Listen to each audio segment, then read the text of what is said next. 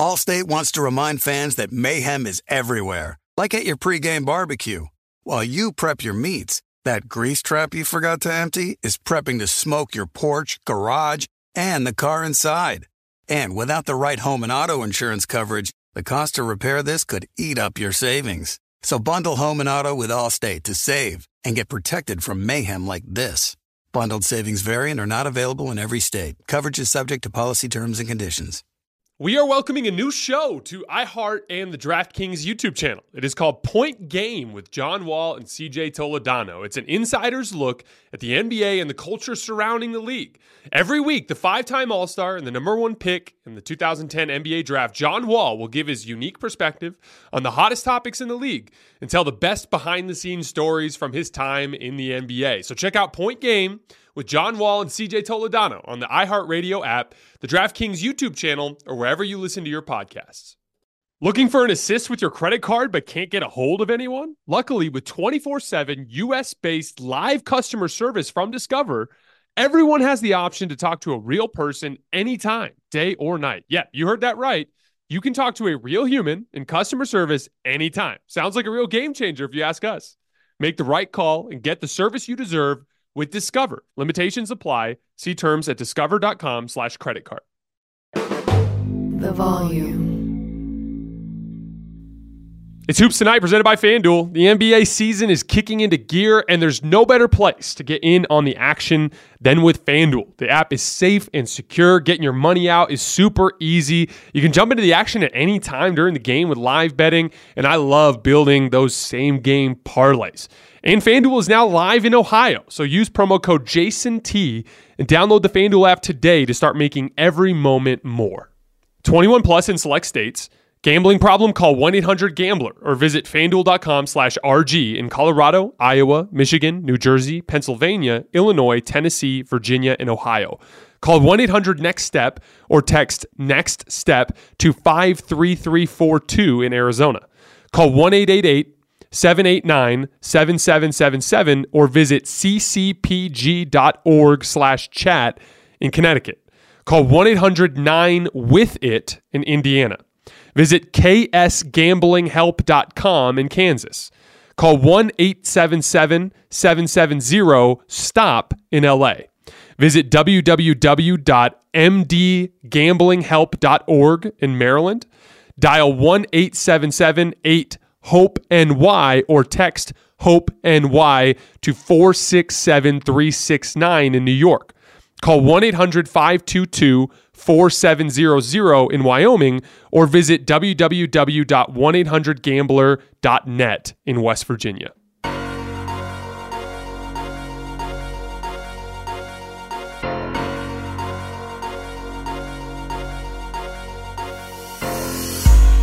All right, welcome to Hoops Tonight, presented by FanDuel here at The Volume. Happy Monday, everybody. I hope all of you guys had an incredible weekend.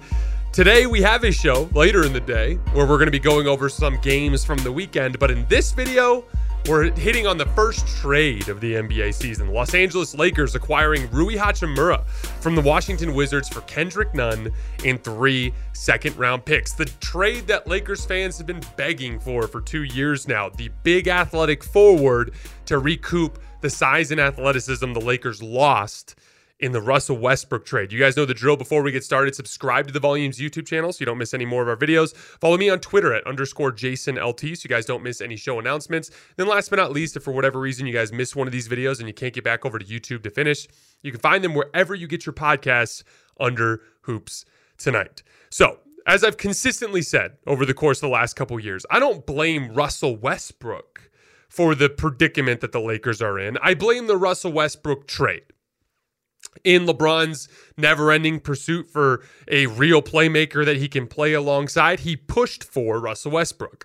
And the Lakers front office, Rob Pelinka, wasn't smart enough to see through the idea that Russ and the terrible off-ball fit and the defensive shortcomings and the chasing rebounds at the expense of leaving spot-up shooters open and the poor decision-making and the issues in crunch time and all those different things. Rob didn't see any of that. And so he acquiesced to LeBron's demand. And in order to match salaries, they had to send out Kyle Kuzma, a big athletic forward, Kentavious Caldwell-Pope, one of the better role player two guards in the league, who's having a great season with the Denver Nuggets this year, and they took back more salary than they sent out in that deal, and in the ensuing crunch, they had to let go of Alex Caruso. At least they didn't have to, but it was part of the reason why they decided to let Alex Caruso go. A 6'6", great defensive guard. So they lost a ton of perimeter size in that trade, and that loss of that size, coupled with the clunkiness of the Russ fit, is why the Lakers have had such a disastrous 2 years. Because in the 2021 season, even though LeBron got hurt, even though Anthony Davis got hurt, they still were a very good team because they had the core, the role players from that 2020 championship squad. One of the most underrated things about the 2020 Lakers is, yes, LeBron James and Anthony Davis were both top 5 players in the world during basically that entire season, but they were also huge at every single perimeter position, and all of that perimeter size was what anchored around LeBron James and Anthony Davis, one of the best defenses that I've ever seen, the defense of the 2020 Lakers. So ever since then, Laker fans, myself as someone who covered the Lakers during that first season with Russell Westbrook before I started with the volume, and all of the people that I became friends with when I was covering the Lakers, everyone was consistent. Like, they need a forward. They need somebody that's between 6'6" and 6'9", that's a good athlete, that's at least capable of doing some things offensively, that at least gives the Lakers a chance to hold up in some of the physical confrontations that take place on the basketball court. Way too frequently, it was LeBron and Anthony Davis and then a bunch of short guys. And those short guys were all fighting for their lives against taller, more athletic players. So the Rui Hachimura trade directly addresses that specific need. What I want to do today is I want to look at this trade from 3 angles. I want to look at Rui on the offensive end of the floor, Rui on the defensive end of the floor, and his specific fit with the Lakers. I spent a ton of time this morning watching film on Rui to familiarize myself with his game even more than I have over the years. So I'm excited to share all that with you guys. So starting on the offensive end, and we have to start with spot-up situations because this is, looking at Rui off the ball is the more important element to this, because realistically, even if he's in a closing group, that closing group's probably going to be Dennis Schroeder at the point guard, LeBron James, and Anthony Davis. Those 3 guys are going to be doing the lion's share of the offensive creation. So it's more important to look at what Rui does off the ball. Now, the biggest concern I have with Rui in his specific fit with the Lakers is he is not a good spot-up player right now. This season, he's averaging 0.92 points per spot-up possession. There are 163 players in the league that have logged at least 100 spot-up possessions, and Rui ranks 140th out of 163. Now, a lot of it is his perimeter shots not falling, particularly from the three-point line, the way it did last year. Last year, he averaged 1.01 points per possession in spot-up situations, much more closer to average as opposed to the below-average rate that he's hitting this year. And it really comes down to that perimeter shot. He's shooting just 31% this year on spot-up jumpers. There's a little bit of a hitch in his shot, which disrupts the energy transfer. When we talk about fluidity and energy transfer in a jump shot, there needs to be a very smooth transition of power from your dip in your legs through your gather when you're bringing the ball either from the dribble or from the catch to the shooting pocket, flowing all the way through the snap of the wrist. And if there's any sort of break in that, then you have to reset your power level when you're at the top of the shot. And so you see a lot of times with Rui, Laker fans, you'll notice this when he's playing with the Lakers this year.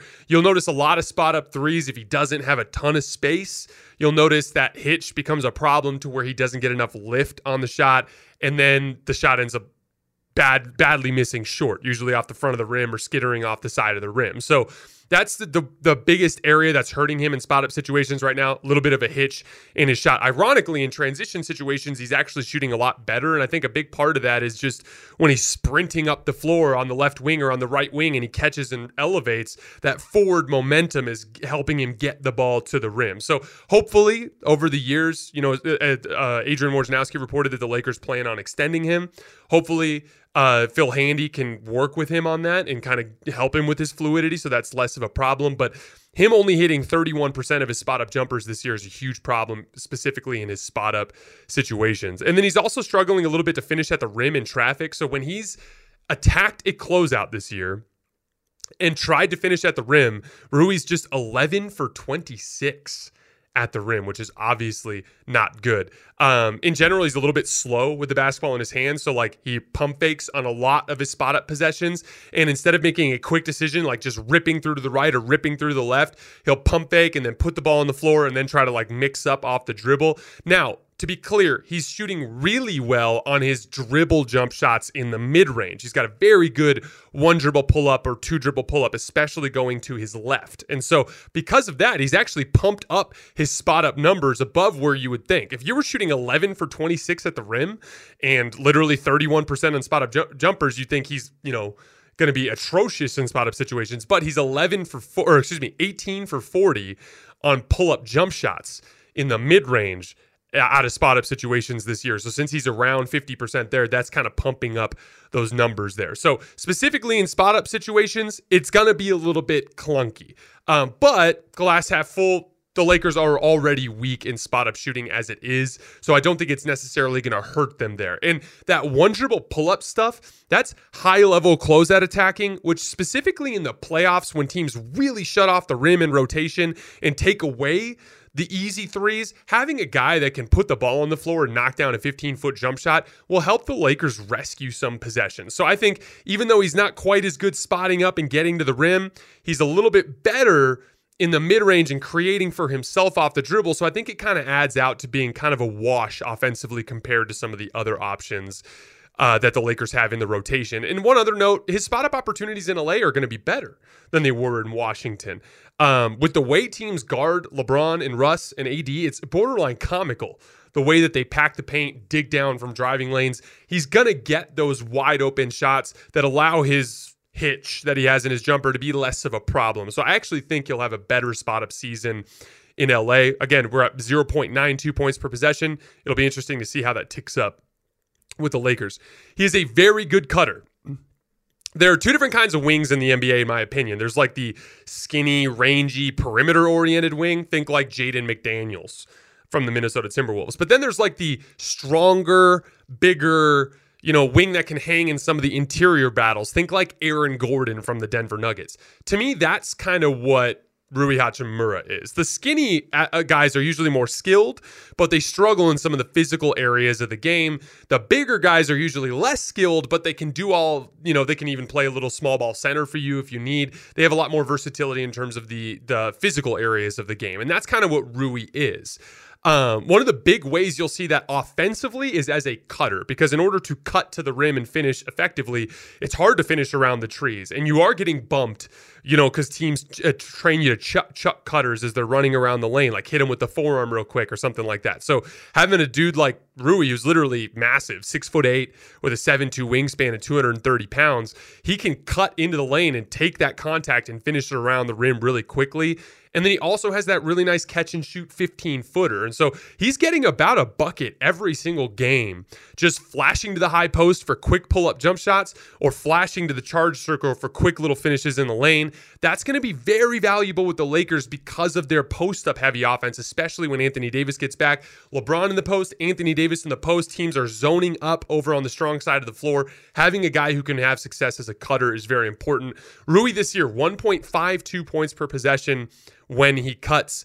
Among 157 players who have registered at least 25 cut possessions this year, Rui is 21st out of 157. So he's been a very good cutter this year. He's also very good in transition, like we mentioned earlier. He's shooting his three ball much better in transition, especially when he runs the left and right wings. Not great when he has the ball in his hands. He's not a great ball handler, not a great decision maker. So his transition possessions when he pushes by himself have not been pretty, but he shouldn't have to do that much with the Lakers. When he just runs to the front of the rim or runs to the wings, he's hitting shots and he's finishing. So with the Lakers and how fast they like to play and how they hunt those transition opportunities, I think he's going to help a lot there. So with what he brings in transition, with what he brings as a cutter, and what he brings with his ability to rescue possessions, I think it's going to be an aggregate slight upgrade offensively compared to what some of their other options are. In terms of self-creation, which won't really matter because he's a role player on the Lakers, but he's bad in pick and roll, 0.87 points per possession. Again, not a great decision maker or ball handler. Pretty solid in ISO, 27 points on 24 possessions, and okay in the post, 46 points on 47 possessions. Again, a lot of like dribble in your left hand, hard dribble to his left, hit with your right shoulder, push off, step back, knock down that 15 to 17 footer. That's kind of his go-to move there. And he does make that at a high clip. And again, that'll help the Lakers rescue some possessions. Again, so kind of tying off offensively, not a ton to get excited about with Rui, but I do think it's a slight upgrade over some of the other options in the aggregate. And really what we're about to get to is what matters, because the areas to get most excited about with Rui are what he's going to help with the Lakers in rebounding situations and on the defensive end of the floor. Now, he's a career just 7 rebounds per 36 minutes, which is not great, but I look at it more from a slotting perspective. He's not going to dominate games as a rebounder the way some of the other really athletic wings in the league are, like a Jared Vanderbilt, for instance, right? Or an Aaron Gordon. But he will slot everybody in matchups that make more sense. And I'll give you an example. Let's say that the Lakers are playing against the Warriors and Anthony Davis is back and he's healthy, or we'll even look at it from the standpoint if LeBron's playing center. If AD's battling with Kevon Looney and LeBron James is battling with Draymond Green, the Lakers get into these awkward positions where it's like, okay, we got to do something with Andrew Wiggins. Well, how about we put Lonnie Walker on him because he's a freak athlete and maybe he'll be able to jump with Andrew Wiggins. But they'll end up losing that matchup anyway because Lonnie will have to play impossibly hard just to even try to keep it close to a wash. And physically, he's just overmatched in that matchup. And so down the roster, those 1, 2, 3 positions on the floor, every single person is punching above their weight in terms of physical matchups. And so when you put a guy like Rui out there, if he can battle with Draymond or battle with Wiggins and LeBron takes the other guy, now all of a sudden you take Lonnie Walker and it's like, hey, now you're guarding Clay or you're guarding Jordan Poole. And now Lonnie's athleticism is a differentiator. Now, instead of Lonnie needing his athleticism just to compete with a bigger athlete, now it's the differentiator between him and the smaller guard that he's going against. That slot, we talk a ton about slotting on this show, but in terms of versatility on both offense and on the offensive end and the defensive end of the floor, the Lakers' lack of a real forward has put them in janky positions nonstop over the last couple of years. And so having Rui should help them considerably in rebounding situations. And he is, again, 7'2" wingspan, 6'8". He will help them grabbing the occasional contested rebound as well. Then you can even imagine LeBron at center lineups, or if they're playing with Wenyen Gabriel at center with LeBron, having a guy like Rui out there again just makes the matchups make more sense. And then on the defensive end of the floor, Rui is unlike any defender the Lakers have had since LeBron and Anthony Davis came to the Lakers. I mean, when AD came, Brandon Ingram went out. So they lost that longer athlete to have alongside LeBron on the wing. Kyle Kuzma, made strides as a help defender with the Lakers. And in certain matchups, he could have some success on the ball.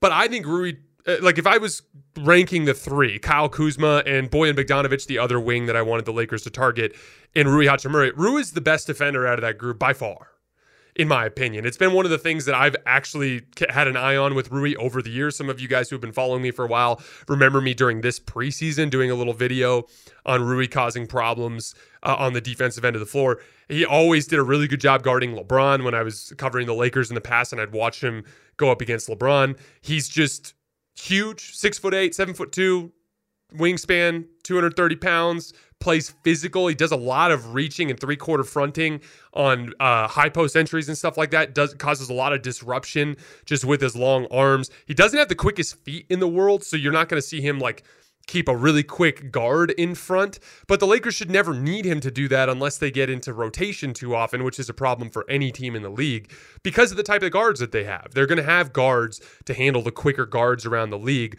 with guys like Dennis Schroeder, and who knows who they end up keeping if they end up making another trade. But they've got ball pressure guards. What they needed was somebody that can guard the bigger forwards around the league. And that's what Rui's going to do for them really well. And then if you put him next to LeBron James and Anthony Davis, especially alongside ball pressure guards like Dennis Schroeder or Patrick Beverley, it's going to give the Lakers a daunting defensive presence. The length of the arms just in those first 3 guys, Anthony Davis and Rui, both over 7-foot wingspans. I think LeBron has over a 7-foot wingspan too. That's 3 7-foot wingspans on the front line.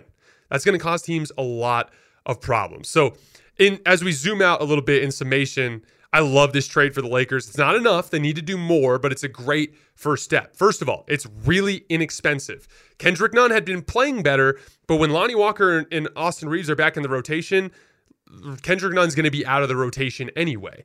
They didn't have to use a first-round pick. They had to use 3 second-round picks, but they had 7 to spend. So they still have their first-round picks either for after the season or if they want to make a different deal at the deadline. It addressed a very specific need: perimeter size and athleticism. That will help the Lakers in a lot of defense and rebounding situations overnight. And then last but not least, it gives the Lakers real matchup versatility. And when I talk about the playoffs in the NBA, having real versatility with the styles that you can play helps you in those chess matches. When you play AD at the 5 now, you have the same level of physical, you can be physically imposing on other teams just like you did in 2020. These last 2 years when LeBron James and Anthony Davis were out there, it just wasn't enough because it was always with 3 guards. Now you can recapture that 2020 Lakers, 2021 Lakers. I've got LeBron James, Anthony Davis, and a real forward next to them that give them that physical element that they were missing. You also, in the playoffs, if teams are attacking Thomas Bryant or if Wenyen Gabriel's too skinny, you need to play LeBron at center, it gives you a real forward to put next to LeBron to give those lineups a better fighting chance. And last but not least, he's your primary defender for the star wings around the league. Just no question, end of story. If you're playing Kawhi, if you're playing Paul George, if you're playing Brandon Ingram, if you're playing Luka Doncic in a playoff series, Rui's getting that assignment. And if, or God forbid, they get to the finals, they're going to have to deal with Jason Tatum, Kevin Durant, or Giannis. Rui is getting that assignment. It just doesn't make sense to use LeBron James or Anthony Davis in that type of role, even though they can, because you need their energy on the offensive end. You need Anthony Davis hanging around the rim. So it just makes everything make so much more sense with the Lakers from a game plan standpoint. It's a great first step in the right direction. So I want to give a tip of the cap to Rob Pelinka. I hate that it required them digging this hole, this 22 and 25 hole. I hate that it took almost 2 years for Rob Pelinka to address arguably the most important position in the NBA, but better late than never. And right now, I can actually realistically look at the Lakers and say they're one move away from taking that next step to real title contention. They need a professional jump shooter now. Someone who can run second side actions with a more perimeter focus, unlike the Dennis Schroeder, Russell Westbrook thing where everything is still downhill, just like LeBron James does it. I think Bojan Bogdanovic is the guy they got to look at. If they get Bojan Bogdanovic, that gives you that real second side creation with a perimeter focus, real spot up shooting, continues to help with your perimeter size issues. Another option, I wouldn't like Buddy Hield in a vacuum, but because they got Rui Hachimura to address those size issues, Buddy Hield makes a little bit more sense. And you can imagine lineups with Dennis Schroeder, Buddy Hield, Rui Hachimura, LeBron James, Anthony Davis that would have enough shooting to make things happen on the offensive end of the floor. So they need to make one more move. But if they get a real professional jump shooter alongside this existing group, I would vault the Lakers into the conversation with Denver, Golden State, and Memphis as the real contenders out west. Right now, I just think it's those 3, but I think the Lakers have a real chance to enter into that conversation if they make one more trade. And for the people who think that's crazy, again, I will remind you, the Lakers have the 8th best record in all of basketball since their 2-10 start. Despite LeBron James and Anthony Davis missing significant chunks of games, and despite the Lakers having serious issues closing games because of personnel shortcomings. LeBron James is playing like an MVP. Anthony Davis was playing like an MVP before his injury. I would urge you not to take the Lakers for granted. They still have work to do. They need to make a trade. They need to stay healthy. They have a lot more question marks than the teams above them, but they have the requisite pieces, if things go right, to contend for a title in a real serious way. Allstate wants to remind fans that mayhem is everywhere, like at your pregame barbecue. While you prep your meats, that grease trap you forgot to empty is prepping to smoke your porch, garage, and the car inside. And without the right home and auto insurance coverage, the cost to repair this could eat up your savings. So bundle home and auto with Allstate to save and get protected from mayhem like this. Bundled savings vary and are not available in every state. Coverage is subject to policy terms and conditions. We are welcoming a new show to iHeart and the DraftKings YouTube channel. It is called Point Game with John Wall and CJ Toledano. It is an insider's look at the NBA and the culture surrounding the league. Every week, the 5-time All-Star and #1 pick in the 2010 NBA Draft, John Wall will give his unique perspective on the hottest topics in the league and tell the best behind-the-scenes stories from his time in the NBA. CJ will bring his A-list comedian buddies to keep it light and fire off some hoops takes. Plus, John will be inviting current and former NBA players, friends, and teammates to join the show as well to give their unfiltered accounts of what really goes on in the league from a player's perspective. So check out Point Game with John Wall and CJ Toledano on the iHeartRadio app, the DraftKings YouTube channel, or wherever you listen to your podcasts. Does the craziness of everyday life leave you feeling stressed and shedding? Since having kids, have you started to see a little more of your scalp? Are you unhappy with your hairline? When it comes to thinning hair, there are many root causes at play, and Nutrafol addresses them through a multi-targeted, whole-body approach. Nutrafol is the #1 dermatologist-recommended hair growth supplement, with over 1 million people seeing thicker, stronger, and faster-growing hair with less shedding. Physician-formulated with drug-free ingredients, Nutrafol supports healthy hair growth from within by targeting key root causes of thinning: stress, hormones, environment, nutrition, lifestyle, and metabolism through whole-body health. Take their hair wellness quiz at Nutrafol.com for a personalized hair health plan based on your specific root causes. With Nutrafol, building a hair growth routine is simple. Purchase online, no prescription or doctor's visits required. Free shipping and automated deliveries ensure you'll never miss a day, and you'll see results in 3 to 6 months. Take the first step to visibly thicker and healthier hair. For a limited time, Nutrafol is offering our listeners $10 off your first month subscription and free shipping when you go to Nutrafol.com and enter the promo code HOOPS. That's HOOPS. Find out why over 4,500 healthcare professionals and stylists recommend Nutrafol for healthier hair. Nutrafol.com, spelled Nutrafol.com, promo code HOOPS, HOOPS. That's Nutrafol.com, promo code HOOPS. Tip off the new year with FanDuel, America's #1 sportsbook. New customers get $150 in bonus bets guaranteed when you place your first $5 bet. Just download the FanDuel Sportsbook app. It's safe, secure, and super easy to use. Then you can bet on everything from the money line to point scores to threes drained. My favorite bet for this week is Tuesday night, the LA Clippers in crypto against the Lakers -4. The Lakers are going to probably be integrating Rui Hachimura in that game, and it's going to dramatically shift the Lakers' rotation around, which I think is going to make it a very weird game, and a lot of guys are going to be out of rhythm. So I like the Clippers in that game. Plus, FanDuel even lets you combine your bets for a chance at a bigger payout with a same-game parlay. So don't miss out. Place your first $5 bet to get $150 in bonus bets, win or lose, with promo code JASONT. Make every moment more with FanDuel, the official sportsbook partner of the NBA. All right, welcome to Hoops Tonight, presented by FanDuel here at The Volume. Happy Monday, everybody. Again, for those of you who watched the Rui Hachimura to the Lakers trade breakdown that we did earlier today. If you have not seen that yet, you can find that on our YouTube feed.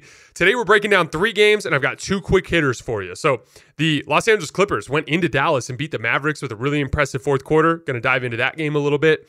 Then the Golden State Warriors blew a 13-point fourth quarter lead to the Brooklyn Nets. Another masterpiece performance from Kyrie Irving. Going to spend some time on Kyrie and Nick Claxton today. And then lastly, the Lakers went into Portland, fell down 25 at the half, and came back to win convincingly. Good time to be a Lakers fan. They just made that trade for Rui Hachimura, like we mentioned earlier. Good times. Anthony Davis coming back next week as well. Starting to see a little bit of a light at the end of the tunnel there. My quick hitters for today. I have some thoughts on the NBA's luxury tax and how I believe it is unfair and punishes successful teams. And then the Philadelphia 76ers won 5 consecutive road games. They're doing a good job of making me look right with one of my big New Year's predictions. So a lot of basketball to get into today. You guys know the drill. Before we get started, subscribe to the Volume's YouTube channel so you don't miss any more of our videos.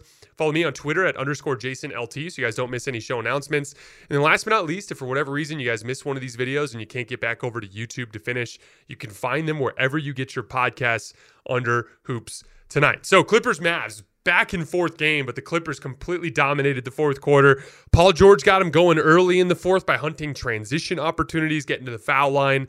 Kawhi Leonard was unbelievable in this game. Got to the rim a couple of times in the fourth quarter, but for the most part was starting the rotation, getting the Mavericks in rotation by just posting up on that right block, getting the basketball, drawing that double team, and making the easy read out of it so that guys could capitalize on that.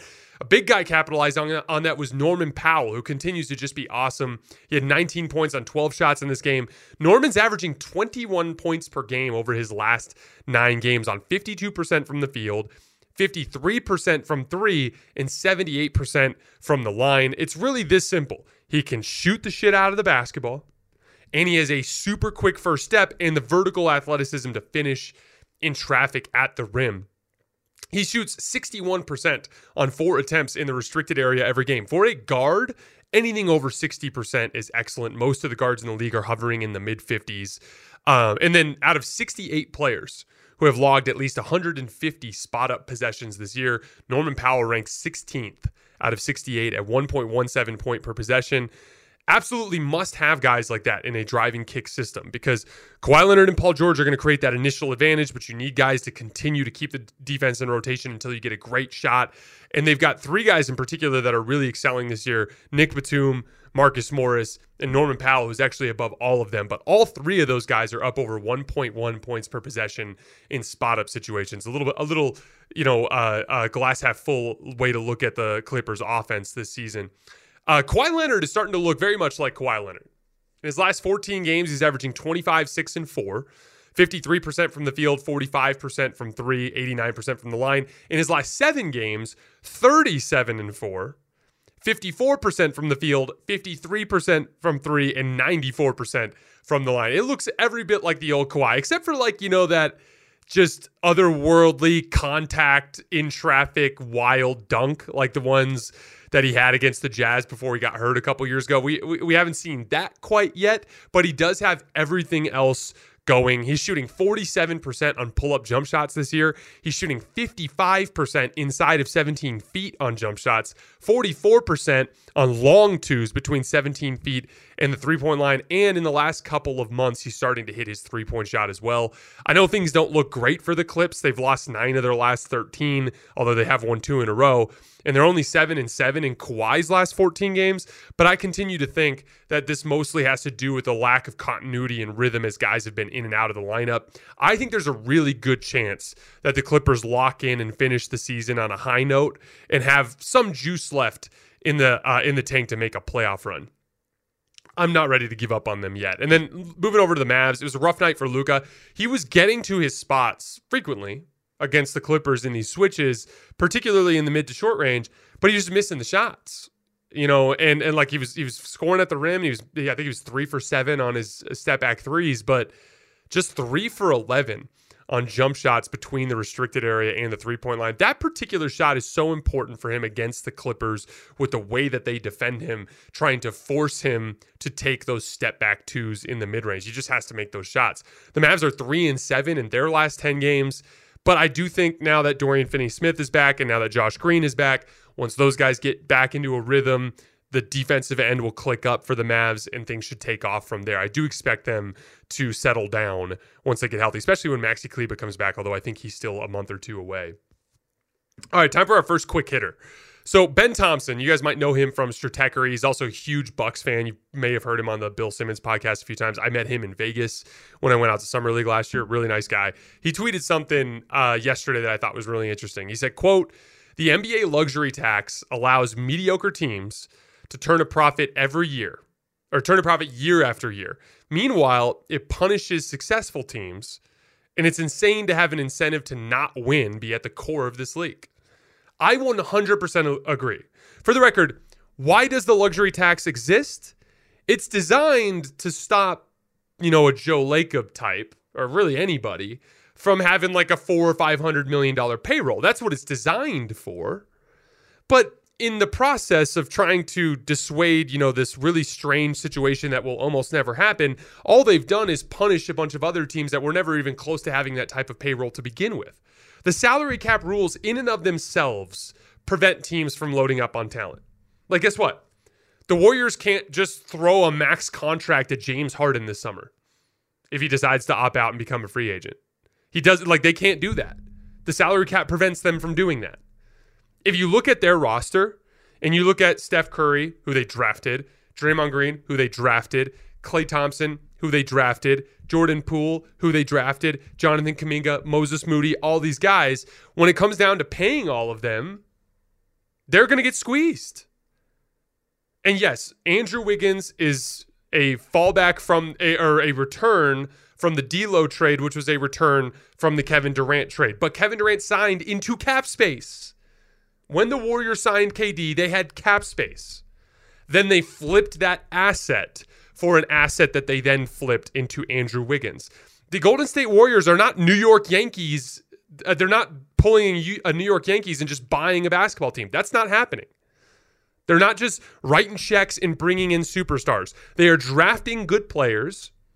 And then when they lose a player in free agency, they do the smart thing, which is trade him for something in return so that you have access to money above the cap.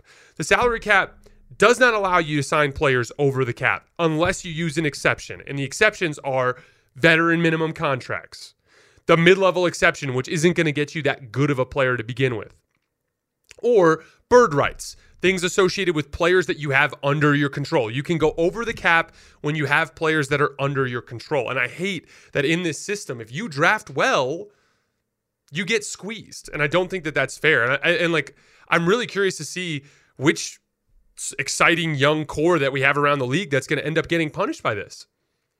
Like, are the Grizzlies going to be able to sign Desmond Bane to his rookie extension without having to ship off someone else to avoid luxury tax? Are they going to lose Brandon Clark or Steven Adams or something like that? Or look at New Orleans.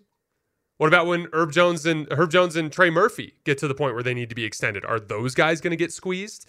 Or is somebody else on the roster going to get squeezed for them? Just because those teams drafted well, like David Griffin goes out and gets two really good wings and Herb Jones and Trey Murphy, and it's going to put him in a bind. That's not fair. What about the Oklahoma City Thunder?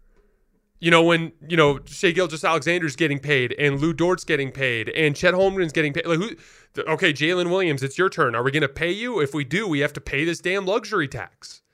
It's not fair. I understand the original reason why it was conceived, but it has backfired in the sense that all it's really done is punish competence. And I understand the pursuit of parity, but punishing competence is not the way to accomplish that. All right, moving on to the Warriors. So they blew a 13-point fourth quarter lead to lose to the Nets 120-116. Kyrie was magnificent again, 38 points on 22 shots, 9 assists with just 1 turnover, countless big plays. Since KD went down, Kyrie is averaging 12.4 points per game in fourth quarters during this 5-game stretch. And really, it's this simple. He's making pull-up jump shots over the top of the defense, and he's making kick-out passes to good shooters. What have I always said about half-court situations when teams really slow the game down, trap you in the half-court, they load up on one side, you have to beat them either by shooting over the top or by kicking to shooters who can make you pay. And Kyrie's always been one of the best guys in the league to do that. Now, a lot of people are negative about Kyrie as it pertains to him being a number one. And for the record, I don't think Kyrie Irving as a number one is going to get you to any sort of, great heights or a championship. But he's a damn good number two, and he's doing a really nice job of filling in for a number one over the last couple of weeks. I understand all the baggage that comes with him, but there's a reason why when the Lakers were in discussions to get Kyrie this summer that I said it was worth it. There's a reason why I thought that there'd be some team out there like the Miami Heat or somebody who would make a move for Kyrie Irving even when everyone said it's not worth it. It's because his elite top-end talent still represents a skill set that very few players in this league can do. And he's reminding everybody of that over the course of this last couple of weeks. Nick Claxton, last 3 games, 21 points per game, 10 rebounds per game, 3.3 blocks per game, including the Nets being plus 59 in his shifts in 3 games. That's basically, they went 2-1, and it's basically been like 3 blowouts in Nick Claxton's minutes. He's running the floor super well. He's been hunting transition opportunities. He has 17 points in transition over the last 2 games. He's your prototypical modern center. He defends the hell out of the rim. He can hold his own on switches. He runs the floor super well. And he provides enough offensively as a vertical spacer and as an offensive rebounder and running the rim in transition that he's a huge positive. And he's going to end up signing a huge extension next season if things stay this way. Moving on to the Warriors a little bit, Steph and Andrew Wiggins were both really bad again. They combined to go 9 for 25 from the field. They're both clearly still out of rhythm. And that's why I'm still not out on the Warriors. It really is this simple. What do they look like when they're at their best? It's Steph playing like an MVP, which he hasn't been as of late, Andrew Wiggins is the second best player on the team, creates his own shot every once in a while, attacks closeouts well. He usually ends around 18, 19 points per game. They're not getting that from him right now. They're lights out defensively when they're at their best, and they stagger their bench with their starters to help the young guys. They've done all 4 of those things at various points in the season. Before Steph got hurt, he was playing like an MVP. Before Andrew Wiggins got hurt, he was playing some of the best basketball of his career. They've demonstrated that they can defend at a high level even without Andrew Wiggins. They did that during the stretch that Steph was injured. They rebuilt that urgency that was lacking earlier in the season. But now you're having to plug Steph and Andrew Wiggins back in, and both of them aren't in game shape and aren't in rhythm. What did I tell you guys earlier in the season when LeBron was struggling and he kept getting hurt? I said, because he had like a groin tweak, he had some other things. I was like, he needs like 15 games. And once he gets to 15 games, like you'll see things click for him. And what happened? He stayed healthy long enough to get into a rhythm. Things clicked. Now LeBron looks like an MVP again. That's what I'm waiting on for Steph. Now, if we get to the point where Steph is playing like an MVP and Andrew Wiggins is playing the way that we're accustomed to, and Draymond's doing what he's doing, and all these guys are playing and they're still losing, then I'll start to be seriously concerned. But like, I know it's frustrating, especially for Warriors fans, because you're like, man, we are over halfway through the season and we are still having these types of heartbreaking, gut-wrenching losses. I get it. But the reasons this time around is your best player, who's become one of the most reliable players in the NBA over the last few years, is not playing well because he just came back from injury. And no, I don't think he lost a step. He literally had a shoulder injury. It's just you can't replicate basketball shape. It takes time to get back into basketball shape. Steph's working through it. Andrew's working through it. If we get to a point 5-10 games from now where Steph is putting up 35 a night and they're still losing, then we can have another conversation about the Warriors, but I'm just not there yet. Of course, I still think they need to make a trade at the deadline, but I feel that way about most of the teams in the league because it's too even at the top. Someone needs to separate themselves. All right, let's move on to our second quick hitter, the Philadelphia 76ers, who went 5-0 on their West Coast road trip.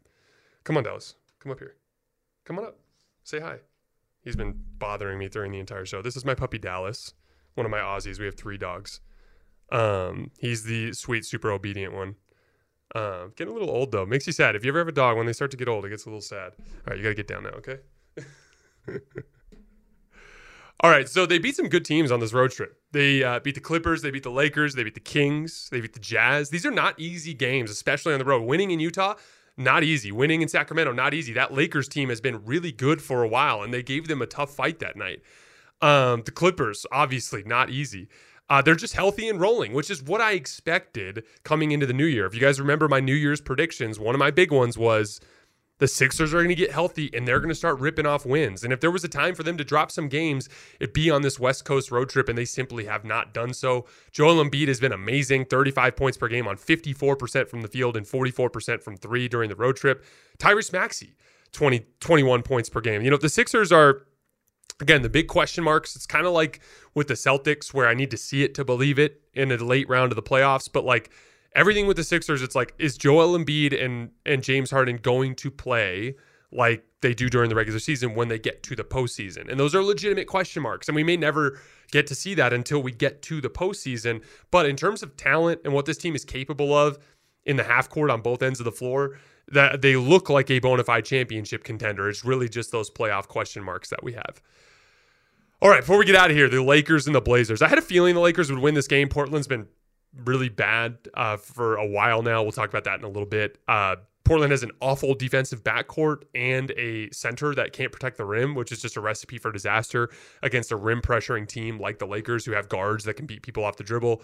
LeBron has always had his way with Jeremy Grant. That's a matchup he's always played well in.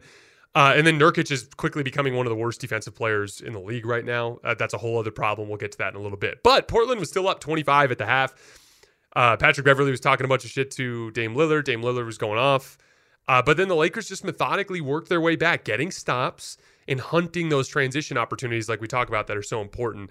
I just want to talk about LeBron for a minute because he in particular has been hunting transition opportunities at an absurd rate in the last month. I wanted to give you guys some numbers to demonstrate that. But he's like trying to avoid that static half-court environment as much as possible, because when LeBron gets in the half-court, because of the limited spot-up shooting talent that the Lakers have, they are really loading up the paint on him. And it's just hard for him to find quality shots in the half-court. So the more he hunts those transition opportunities, the more he can avoid the multiple help defenders. In his last 10 games, LeBron is averaging 11.4 points per game just in transition. And he's actually, I know this is going to sound crazy to you guys, but he's actually starting to build a fringe MVP case. Now, he has no chance to win the award. The Lakers are too far back in the standings, and LeBron's missed a handful too many games. But I do think he'll get some votes, and I wouldn't be surprised if LeBron finished 7th or 8th in MVP voting. And a big part of that is, once again, last night, the Lakers were plus 17 with him and minus 8 without him.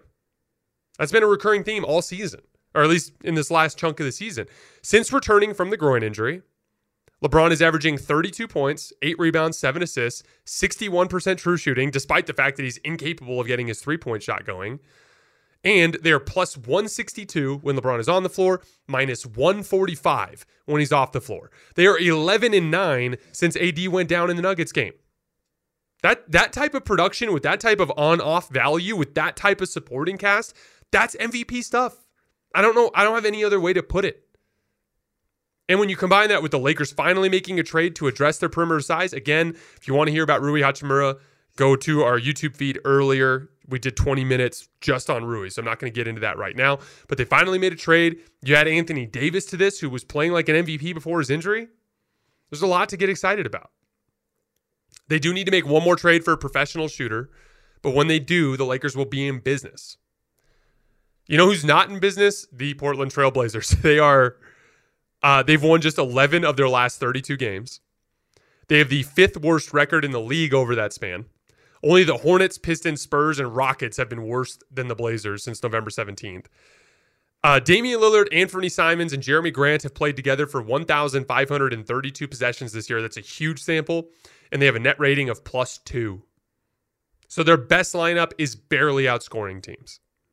Now, to be clear, I think they should blow it up. I think fundamentally, you can't have a backcourt with 2 guards that don't defend. It's just that simple to me. You've heard me say that about other teams around the league as well. But if you do want to try to salvage this thing, the center spot is where you got to start. You got to start with Nurkic. They need to get a real rim protector in there. Nurkic cannot move his feet, struggles to guard in space, doesn't have the enough size and athleticism to really protect the rim. And that's a big part of why they're 21st in defense this year. There are a couple guys that I had in mind to keep an eye on. If the Wizards are trying to blow things up, and now I know he's got an ankle injury right now, but I'd try to target Kristaps Porzingis. Another guy I'd be trying to call on is Miles Turner if he's not getting the extension that he wants from Indiana. But if you need to try to make it work with this group, you need to do something to shore up your rim protection. In theory, I like the idea of Dame, Anthony, with like Gary Payton II, with like Jeremy Grant at the 4, with a guy like Miles Turner. Now we're talking about a team that's going to give Dame enough support to where maybe his top-end talent can carry you over the top. But right now, they're just not good enough in the front court to have the type of defensive talent that they have in the backcourt with Dame and Anthony. It's something they have to address. All right, guys, that is all I have for today. As always, I appreciate your support. We will have no show tomorrow. Tomorrow night, I am covering all the games, but it's not going to be on the feed until Wednesday morning. So keep an eye on the feed Wednesday morning for a breakdown of Tuesday night's games.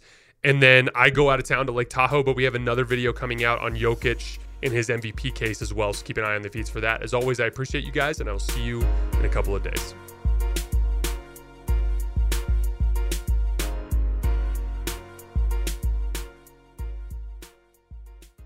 The volume. Allstate wants to remind fans that mayhem is everywhere, like at your pregame barbecue. While you prep your meats, that grease trap you forgot to empty is prepping to smoke your porch, garage, and the car inside. And without the right home and auto insurance coverage, the cost to repair this could eat up your savings. So bundle home and auto with Allstate to save and get protected from mayhem like this. Bundled savings vary and are not available in every state. Coverage is subject to policy terms and conditions. Looking for an assist with your credit card but can't get a hold of anyone? Luckily, with 24/7 U.S.-based live customer service from Discover, Everyone has the option to talk to a real person anytime, day or night. Yeah, you heard that right. You can talk to a real human in customer service anytime. Sounds like a real game changer if you ask us. Make the right call and get the service you deserve with Discover. Limitations apply. See terms at discover.com/credit card. Getting ready to take on spring? Make your first move with the reliable performance and power of Steel battery tools. From hedge trimmers and mowers to string trimmers and more, right now you can save $50 on select battery tool sets. Real Steel. Offer valid on select AK system sets through June 16, 2024. See participating retailer for details.